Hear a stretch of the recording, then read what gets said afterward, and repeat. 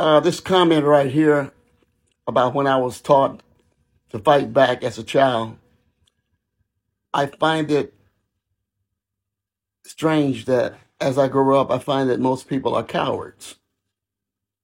And the people that are leading the pack of the cowards are some of the spiritual pimps in the pulpit.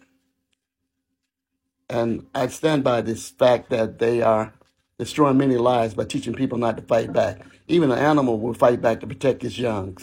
We're not even doing that.